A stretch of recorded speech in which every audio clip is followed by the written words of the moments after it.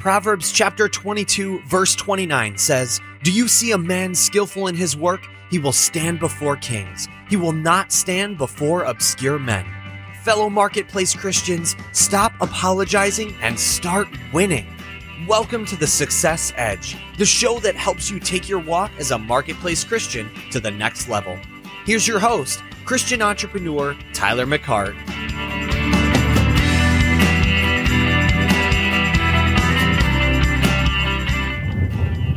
So what's going on, Kingdom Success listeners? Tyler McCart coming at you. Episode 2. No, golly, man, I'm still in the 200s. We'll go with 312. Episode 312. All right.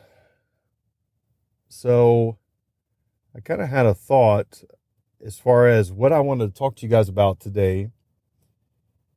And then all of a sudden, I got prompted by Holy Spirit to talk about something else. So I'm going to be led of the Holy Spirit to talk about that, is what I sense. So, hey, if this is your first time actually tuning into the Kingdom Success podcast, we're all about helping you maximize your kingdom potential here in the marketplace. And yours truly, Tyler McCart, the host of Kingdom Success, going on now for 8 years and over 300 episodes and over, 30,000, or no, over 100,000, I should say, 30,000. Where am I getting that? It's actually probably now well over 130,000 downloads of the podcast, praise God. And just excited to be able to share with you guys and, again, empower you from a person that's in the marketplace and how I'm applying the Word of God and what I'm seeing or hearing from different people and what I'm observing of how that they're able to apply the Word of God and be successful in doing so. Because one of the things that I want you to make sure you know about the Kingdom Success is, we're all about advancing the kingdom. The very first statement that Jesus made was not this right here, what I'm getting ready to say. It wasn't, hey, you need to repent and turn away from your sins and believe on me so you can go to heaven and not go to hell. That was not Jesus' first proclamation that he made. Jesus' first proclamation that he made was repent, for the kingdom of God is near or at hand. So, Jesus is all about this whole entire kingdom revolution. And a revolution in the sense that he is the sacrificial lamb that was slain for all of us, that we might be not just partakers of, getting out of the hell card, but actually where that we actually here on God's green earth, we actually might be able to partake and expand and, create where the kingdom of God can exist and permeate that atmosphere, permeate that environment wherever you're at. And the kingdom of God, guys, if you haven't already realized, is inside of you, and it's done a couple awesome things for you. But I want to talk about something that really is been near and dear to my heart for a long time, and you've heard me say this multiple times. I mean, I've probably said this for at least 15, 8, 9, 10 years, 8 years at least.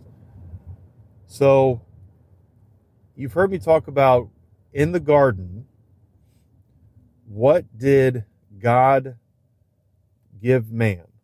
And you've heard me say God gave man 3 things. He gave him fellowship, he gave him an assignment or a destiny, and then he gave him the provision to accomplish that destiny. Well, one thing that I've just noticed with so many believers, and including myself, and really where that the rubber hits the road, and if you've heard me talk about this, you've heard me talk about it 100 times, that if you want to change your life, you have to change your thinking. And the thing that Adam, one of the other things that he lost in the garden was actually his mind.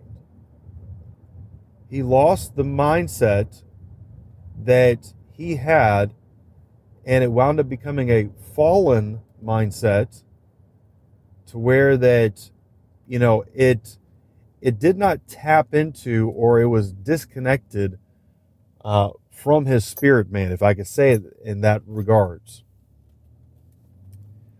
But Jesus, again, ushering back in the kingdom, came to redeem us and came to actually restore that which was lost. So what did Jesus restore? He not only restored to us our fellowship with the Father, he also restored our assignment, our destiny. He also restored all the provision that's already been set aside, laid up ahead of time for you and I. And you know what he also did, guys? He restored our mind. Now, our mind, once you're born again, your mind is not something that's just automatically changed. Although, in the course of you actually renewing your mind and transforming your mind and taking every thought into captivity under the obedience of Christ Jesus, you actually can start to tap into what Adam had. Now, what was that Adam had? Well, Adam had revelation knowledge. Adam had grace knowledge. Here Adam was doing his assignment, but doing it without having any schooling. All right, you see where I'm going with this now. Without any training, without any mentors other than God the Father working with him, and that was it. So I want you to hear me when I say that you actually now have had restored back to you revelation knowledge, grace knowledge, where that grace, but what Jesus has done, his grace has now become teaching grace, empowering teaching grace to actually help you know how to navigate this world from a whole nother level. Jesus was actually, the new Adam, and he operated in that way that Adam was supposed to be operating in, that he was before the fall. And that is our model that we actually can look at. So if you notice, Jesus, again, I'm just telling you like it is, Jesus had insight and revelation knowledge into certain situations. No situation ever got him frustrated. He was never in a hurry. Jesus was never trying to figure out, okay, what are we going to do? He was never sitting there wringing his hands, trying to say, oh gosh, okay, Peter doesn't have any tax money, and I need to pay my taxes as well. What are we going to do? All right, we got to push pause on our ministry right here and, go and do a car wash, or go and, get a second job, and let's go and find some money so that we can actually pay this tax. No, that's not what Jesus did, guys. Jesus actually got away, or either he already had prior knowledge, a revelation knowledge, because of the time that he had spent with the Father talking about what was already planned. So, therefore, he was never caught off guard. And if a situation arose, he went and began to pray and ask and seek, what his Heavenly Father had in store or where the provision was at so that he could actually partake or overcome that situation. And gang, I'm here to tell you that you and I have the same mindset. A lot of times, I've heard, ministers of the gospel say, oh, eye is not seen or ear is not heard, what God has had laid up in store for us. Well, if you take that same scripture, which is in the Old Testament, and you actually bring it down, and it's said in the New Testament, I don't know if it's in 1 Corinthians or 2 Corinthians. I believe it might be somewhere in the Corinthians. But it says in there that because we have Holy Spirit inside of us, we have full knowledge of everything. I mean, even Jesus says himself that he's going to send the Comforter, send Holy Spirit to us, and guess what? He's going to reveal all things, and he even says that he's going to guide us into all truth. That's found in the Gospels. Go look it up. Do a quick search that it says that the Holy Spirit is is going to guide us into all truth. And it even says that he's going to tell us or reveal to us things to come. Jesus says that. So there's no need. I mean, I'm speaking to myself when I say this. You've been set apart, and you are head and shoulders. When you enter the room, you're head and shoulders above all things, because you have the greater one, Holy Spirit, inside of you. You just have to tap into that. Now, how do you tap into it? Great question. Glad you asked. It is basically through prayer, meditation on the Word, all right, a expectation that you're going to hear from your Heavenly Father and get a download of what you need to do. I'll wrap up with this. So there was I might be butchering a little bit of the story, but I remember a story being shared. So it might have been World War II or World War I that was going on, and the Americans could not build their battleships fast enough. And, they were really lagging behind in production, because what would happen is and I think I remember the story properly, when they would actually release the boat into the water, the boat's, I guess, brackets or whatever it was that was holding it together would actually, because they're trying to speed the process up, it would unhinge, I guess, or break apart, and the boat would sink. And it was just this horrific, thing that was going on, and nobody could figure it out. And lo and behold, I think, if I was a engineer or if it was somebody, came to actually asked this gentleman if he would actually try to figure out how this would work out. And the gentleman actually took the time. He took, I think, either a couple days.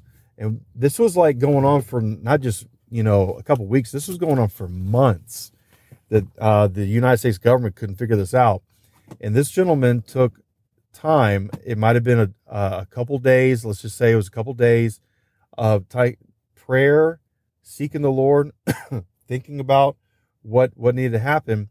And lo and behold, he came back with a solution that they were able to produce. Watch this right here. I think I'm getting this right. They were able to produce a ship per day. Yeah. Because he went into his prayer closet. He didn't sit there and try to go research or go talk to somebody at MIT or consult. No, he went before the Holy Spirit. I'm thinking of another gentleman, Lance Wallnau. He would sit there and take the plans, like the company that he was working for in his corporate job. He would literally take the plans or the situation or the company that needed to be turned around, and they would give him the plans. He would take it home. He would pray in the Holy Spirit all night, or, for a good period of time, at about 2 or 3 days or whatever it was.